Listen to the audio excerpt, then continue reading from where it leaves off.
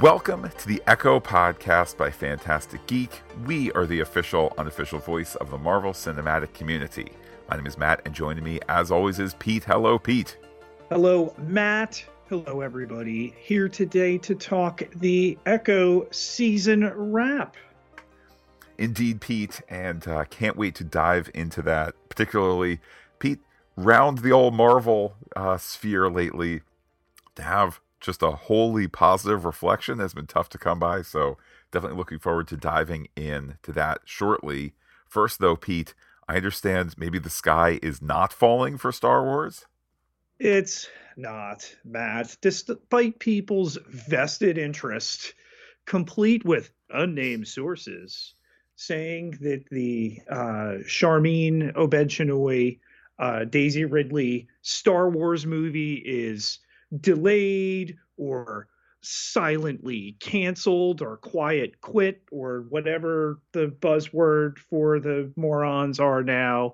A Lucasfilm source confirmed the same day that rumor came out, within hours. No, still planning to shoot this year. And Daisy Ridley's purported salary has even come out, about $12.5 million.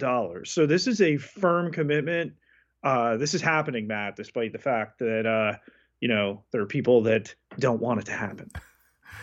It's all Star Wars is welcome Star Wars. Sometimes it is a major success, or sometimes it lands with younger or older or this or that. But the overall message of the last 5, 8, 10 plus years of pop culture: if you want to see a thing, go see a thing. If you don't, you don't. Pete, bringing it away from Star Wars back to, we're almost at Marvel. Just want to say at the end of this podcast, we're gonna hint what's next for our next podcast adventure. Something I'm really excited about. I will say this, Pete, a corner that we have not explored as much. With some space before Star Trek Discovery's 5th and final season in April. We still don't know when in April. Gonna keep the content a coming, and we've cooked up a little something, and try to feed all areas of our listenership. Pete, bringing it back to Marvel once again, there have been leaks from the outdoor filming of Deadpool 3, or what? I film a thing outdoors and people can see it in an era of 360-degree stagecraft and green screen. I wonder, Matt, if for the Super Bowl, little bit of buzz. Well, that's something that you floated to me via text yesterday, and kind of the light bulb went off. Look, I understand. I think back to when the Batman was filming. Oh, look, here's footage of somebody who's in a London park, and they could see at the other end of the park, past the cordon line, there's Robert Pattinson driving a motorcycle, dressed as Batman. Okay. You don't... I mean, Paul Wesley wearing a Starfleet uniform in the middle of Toronto. Well, they were asking that, look, in that particular case, if they thought that wasn't going to get leaked, shame on them. But what makes these Deadpool 3 leaks kind of strange, I don't know where they're filming these, but one gets the sense that it's like in a rock quarry that's in the middle of the biggest public access park in all of the UK.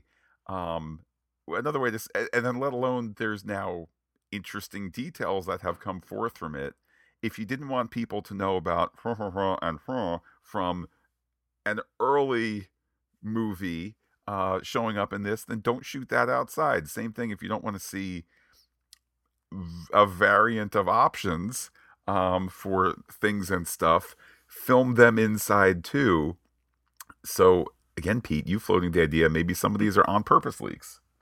I don't know why you would ever film outside with things you are trying to keep hyper quiet. And I've yet to see a compelling argument how it hurts the film. Yes, Ryan Reynolds took to Twitter to say stop sharing them, or actually share them but Photoshop in things. And completely in the tone of the piece. Um, yeah, I think this is intentional. Oh, oops, we got photographed. I mean, come on. You've seen Jackman here in suit. You've seen some other suited things and some stuff. Um, Again, the Super Bowl ad will, firmly launch the promotion of this film. But bravo on the guerrilla campaign. Pete, bringing it back to Echo now properly, you shared an article that was discussing interest in a second season, and I think that's a great starting point for us to say these 5 episodes were great, and if Echo shows up in another Marvel thing, that'll be a win. If there's an announcement that they're going to do a second season, I think anybody who watched the first season is ready for more. Yeah, co-head writer, which thankfully, Matt, we've now done away with that after this. Amy Rardin said that if they're lucky enough to get a season 2, great, and just her interest in the Maya Fisk relationship, but obviously we know his story continues. We know she will show back up. I don't know if off a 5 episode season, kind of like a tepid commitment when we know they shot more and they condensed and all that's fine. That they'll get a renewal for more. I mean, come on, Matt. How many series for Marvel Studios have gotten a second season? Loki. Okay. Right. So continue to be rumors about, will there be a Vision Quest series? Obviously, Agatha is a spin-off of that. The model more speaks to spinning them in and out of projects, both TV and film. So I don't know if it's even fair to expect a second season the way it's worked. This prior to all the, condensing of the universe, the streaming slowdown, and obviously the impact by 2 strikes. Certainly, well, a number of thoughts come to mind. First is, we used to ridicule Netflix for kind of the one and done, the two and done model. And then what happened in the last, Past 3, right? yeah, what happened in the last couple of years? Netflix losses became profits. And so maybe, I mean, creatively, I don't love that. If there's a show I love, I don't want to know it's a dead show walking when I get my 10 episodes or, renewed for season 2, implied that's it, but better to have made it and gotten it out there than never to have made it at all. I mention all of this because this Monday, the 22nd, is when Daredevil Born Again is born again and starts to shoot again after its reboot from Pete. I was not fully aware of this. It was a legal procedural, and now is going to be, wait for it, a character-driven superhero action show. I think one of those two is better for Daredevil than the other. It's baffling that was the case, and all sorts of rumors that, he didn't don the suit until episode 8. The 18 episode season run, what have you, that was greenlit. Yeah, there is a reason the people that started with that show are not there anymore. And that's all I'll say about that. But yeah, and hence the reason now you've heard rumors that Foggy, that Karen will return.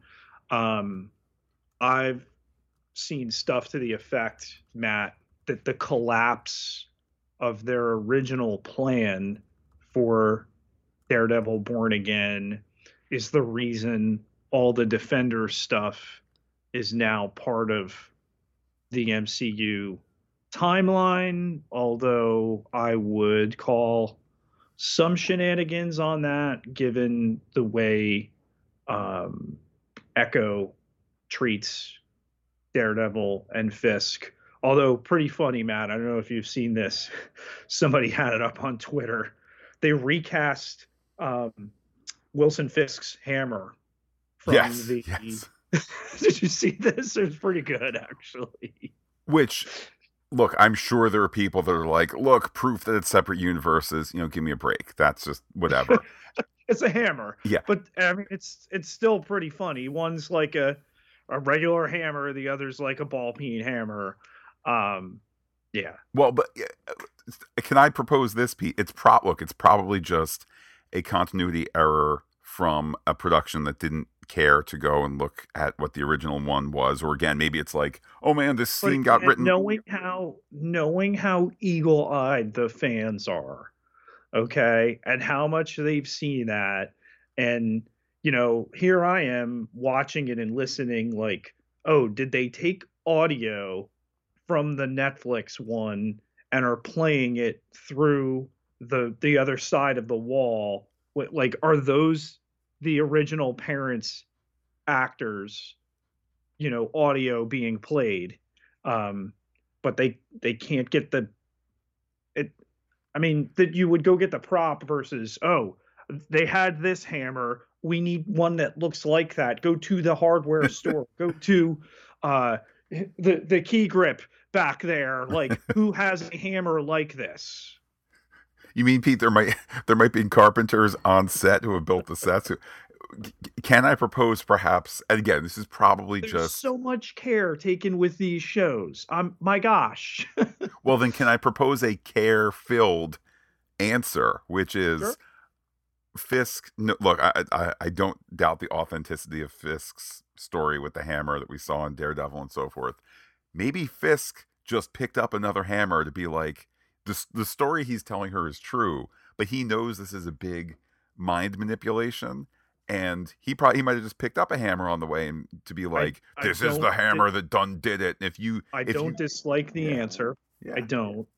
Um, but at the same time, I feel the character's commitment would be to the real McCoy.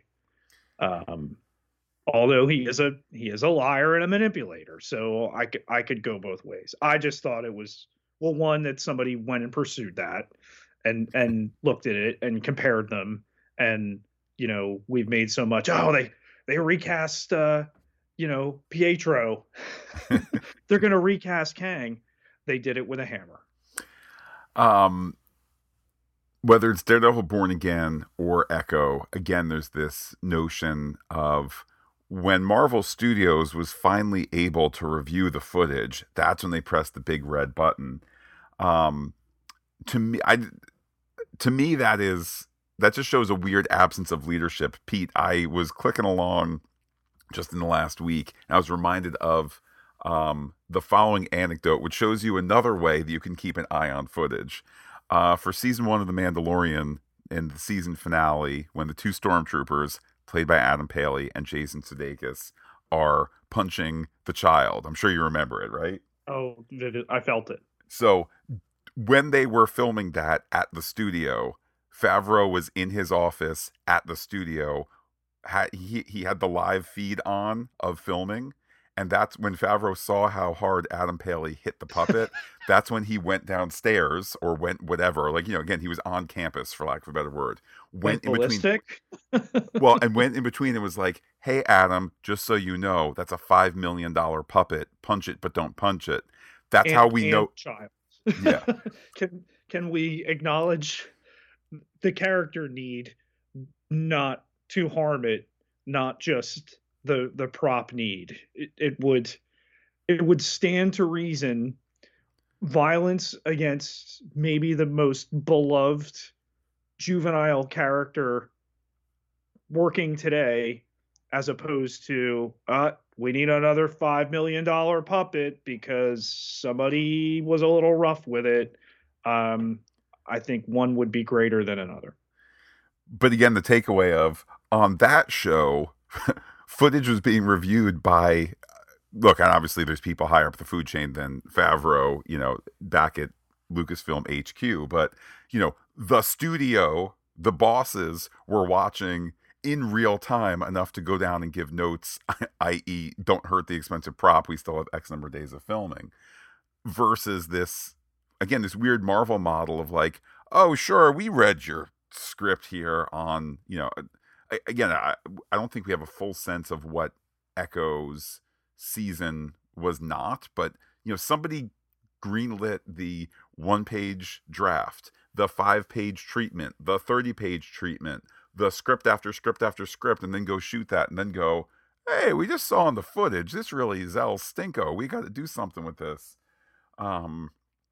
It's a way to make 2 TV shows, Echo and Daredevil. But with Echo here, again, the 5 episodes, all strong. I know I've seen speculation in the last week that perhaps the forebearer flashback scenes that now start these episodes, that perhaps they were meant to be throughout the episodes, or they were meant to be throughout multiple episodes, or things of that sort. It works here. It works here to transport you to a different kind of place in the MCU, just in terms of some of the more, certainly farther in the past, some of the native traditions and so forth, and also just setting up the great climax at the end, where the sense of the forebears, whether it's their actual spirit or whatever it might be, up for interpretation. But when the power of the forebears come to power Echo to overcome, Fisk and all of that, it's all, again, the product we got is a great product. Alaqua Cox was a guest of Jimmy Fallon this week, and I encourage you, if you haven't seen it, to seek that interview out. It's really well done. Fallon can be a little cloying at times. I'll be the first to admit. But he made an effort here to sign a little bit. There's an interpreter, and they talk about what this meant for Alaqua Cox to get this role, how, people had been giving her, the casting announcement, and she didn't think she was a fit, and acting really wasn't even an avenue for her. Talks a little bit about, her baby was backstage and Fallon got to see it, and, everything there. She had just had a baby in October. And that her scenes with Vincent D'Onofrio and playing against him, that they came up with a device, a little buzzer that had let her know when her cue was. Yeah, certainly that anecdote of inclusivity and adaptive technology and so forth was wonderful. I have to confess, I was a little clear. Like, was it because she couldn't, like, as I recall from their scenes, they're facing each other, and one would think that when he gets done talking, it's her time to talk. What was the difficulty? It wasn't clear. But, you could imagine, and we know how method he is, and think too of the intimidation a second time actress might feel in the face of somebody who used to jam up his TV show because he would be angry about what was going on in the world. Yeah, and I'm also thinking too, just obviously when you're filming a scene, it's just about whoever has the lines, but all it takes is for the director off camera to say, cut, hold on, there's an issue, there's, whatever it is, and how much of that is verbal versus, is it Kingpin talking now, or is it the director saying, hold on, can you, let's go again, more intensity, and he, whoever actor might be saying, well, wait, do you mean this? There's a conversation that could be ongoing that's not necessarily, oh, look, they've stopped talking, now I do my thing. So it certainly makes sense. As you said, Pete, it's a really lovely interview. Similarly, sometimes you hear stories of Fallon not being a great boss and this and that, the other, but the segment is heartfelt. The segment is flawless.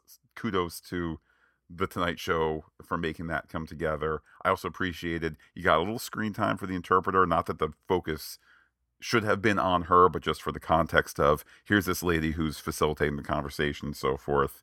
Um, and if nothing else, I mean, in that weird interview setting, for weird for anybody, weird for Alaqua Cox, her enthusiasm burst through. And you know what, Pete, you could feel, because occasionally there'd be a slight delay. He asks his question and the person is still in the middle of signing, or Alaqua Cox is signing. Quick pause as the answer is being stated out loud. You could feel the audience was just with the interview, with the support there. It was just really lovely to see. I have to say, with these 5 episodes, it's really kind of hard for me to pick a high point and even a low point. Um, I guess the fourth episode, where we get the background with her and Fisk, her childhood. Um, Even though the clip had come out the day before, or the day that the show dropped, because the media only got the first 3 episodes and they held back the last two. That clip with the interpreter, getting silenced, uh, hit formally social media before the show came, and it was one that wasn't in the batch that had been out. So people were like, "Oh yeah, here we go." Um, yeah, I think it was, and having watched it a couple times, I think it was really even throughout.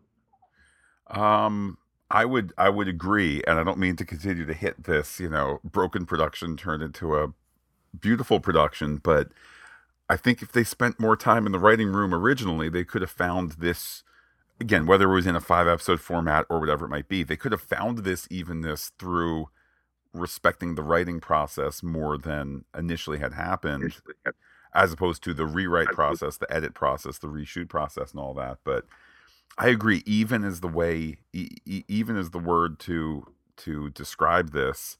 Um, and similarly, I don't mean to again define this show by what it is not, but there's not special effect issues. There's not. I think the stunt work that you see is fantastic and Mhm. feels authentic and real, even if, as we had discussed in the first episode, if you want to pick it apart, you can start to see, like, hey, here's where I think they swapped Alaqua Cox out for her stunt double and things like that. There's no shame in that. You can do the exact same thing is much easier to do in the Daredevil season 1 hall fight. Like, if you just logically start to say, when do you think they swap him out? Yeah, it's whenever he gets knocked off screen.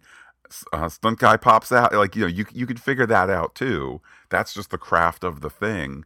But at no point do we have kind of blurry green screen issues, or even things like, oh, it looks like she's on a wire, or none of that. It just all feels authentic, and it was a refreshing journey to be on for these 5 episodes. You got 3 really good throwdowns across the 5 episodes. The flashback with Daredevil, and the brutality that's brought out in that one. The rink battle, and just the use of the space and the setting. And then, you know, I think what we felt when we podcasted at the time, and still uh, use those terms, the resonant um, climax against Fisk, with, like you said, the ancestors, bringing in Bonnie and Chola, the way they're involved, that it's not just all put on Maya, that they don't ignore the lineage. I mean, this production was so respectful of, and collaborative with the Choctaw Nation, and just the way that they went about it in a thoughtful sense. So it only helps, it only enhances that they return to that for the most intense moment. Well, and taking a look at our final Twitter poll here for Echo, I think that that's reflected by and large in how people voted. The lowest option, thumbs down, meh, got 3.2%. Not too shabby, got 3.2%. And then good to spotlight, 3 thumbs up, 25.6%. And refreshing and powerful, 4 thumbs up, 67.7%. So again, the vast, vast majority of people, at least in our poll, giving it, a 3 or a 4. That's about right. Peg it, a 3.5, and just a job well executed. Some replies here on Twitter. Noel Gardner at Noel Camille said, overall, I really enjoyed this show. From the cultural backstory to the update of in Maya's powers, I especially love her name coming from the echoes of her ancestors. Kingpin is becoming one of my favorite villains. Can't wait for Daredevil Born Again. Shout out to Marvel for the end card thanking the Choctaw Nation for their collaboration. It's one thing to research a subject, it's another to have input from those who know best. With Maya and Makkari, I need to brush up on my ASL. Pete, I think Noel's capturing a lot of truth there, just in terms of it, in addition to, the interesting character stuff and the stunts and so forth, the acting. It took us to, for you and I, for a lot of people, a new cultural place. Yeah, and to reference Matt's favorite MCU movie of Eternals and the character of Makkari there. Yeah. No comment. We also heard from Spider-Ham Lincoln at TessLC139. I liked Echo a lot. Maya is a good character to include in future MCU stories. She's not a Young Avengers or Thunderbolts type, but I could see her in a Daredevil storyline or something like that. I was also impressed with the ancestral Echo plot device. And Pete, Spider-Ham Lincoln asks the question and posts the poll, which I'll pose to you now if you haven't voted. Better villain/daughter story, Kingpin/Echo, or Thanos/Gamora?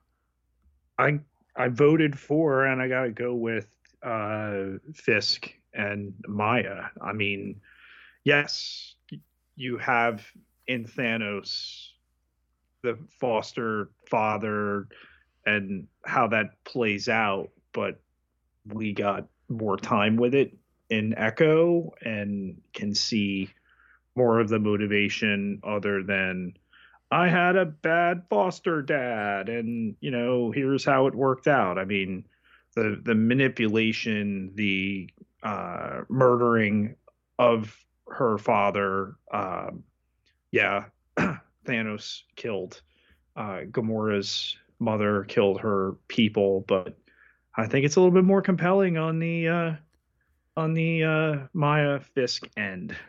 Last tweet, Pete, comes from Ben Larson. It's at Larson Ben. Really enjoyed the show. It took guts for Marvel to make a show that contains long stretches of silence and forces the viewer to pay attention to what is happening on the screen. Can't wait for Maya's next appearance. Heck, get her in Deadpool 3. Almost everyone else will be there. Pete, that's a great... There's no reason to not have Echo show up in some sort of, again, one scene, whatever it might be. Absolutely. Great thought there from Ben. It is. Would add from Twitter, Matt, Bike BRH, that's at Bike BRH, replied specifically to our last podcast, the finale of Echo. I missed the makeup thing you were talking about with Chola, but that is not the first time the makeup tells us that a scene has clearly been cut in the Echo verse. It has a verse now, Matt. In the last episode of Hawkeye, Maya has her hair down, shiny and straight, and has a full face of going out to a fancy party makeup on. They clearly filmed a scene where she was at that party. I was always surprised no one talked about it, as she looked completely different than she had the entire rest of the show. And I replied there, 100% correct. It was even kind of gothy, and it screams reshoots. And that we might have mentioned it at the time. I thought it was pretty apparent. I seem to remember talking about it with you. Certainly, little stitches like that were far and few between, at least to my eyes, in terms of playing this game of what's from the old show, what was a reshoot, and so forth. I have no doubt that there's more examples of that.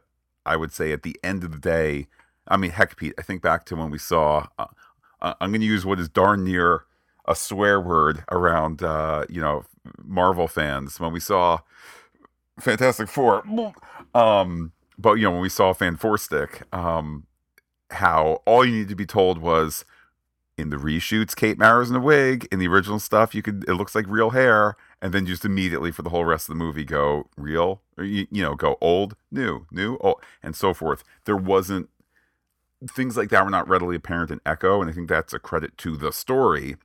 That even if there were things like this hair and makeup continuity and things of that sort, at the end of the day, it was the story that was keeping us with it, and those other things fell away to a certain degree.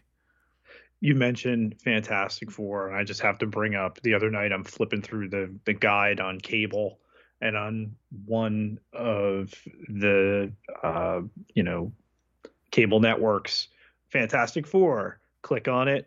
The description is clearly the Jessica Alba, Michael Chiklis one, but it's the one you're talking about that we don't speak its name. Well, Pete, this has been a true joyful journey, these 5 episodes of Echo, and I think that we're all certainly optimistic at seeing the character again soon. Again, whether it's as soon as Deadpool this summer, Daredevil Reborn, a season 2 gets announced, whatever it might be. It's been such a positive run. I almost find myself a bit surprised at it, seeing as how there's been slings and arrows from Marvel in the last year plus.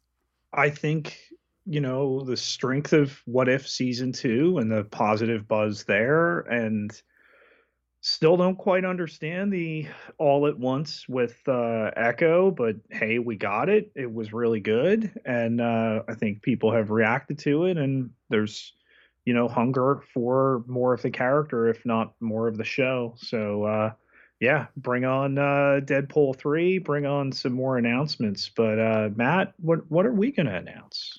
Pete, we are going to announce having a run between Sunday of next week, starting Sunday, January 28th, and taking us into April. We are going to go to a little corner of moviedom that has been perhaps overlooked in Fantastic Geek. We're going to do a DC Film Fest, firming up the schedule, but starting Sunday. I mean, I don't want to say what it is, but starting with the earliest modern DC, a biggie, a biggie, Titan. The Titan indeed, and rolling out chronologically from there. So definitely looking forward to just kind of brand new as well as old.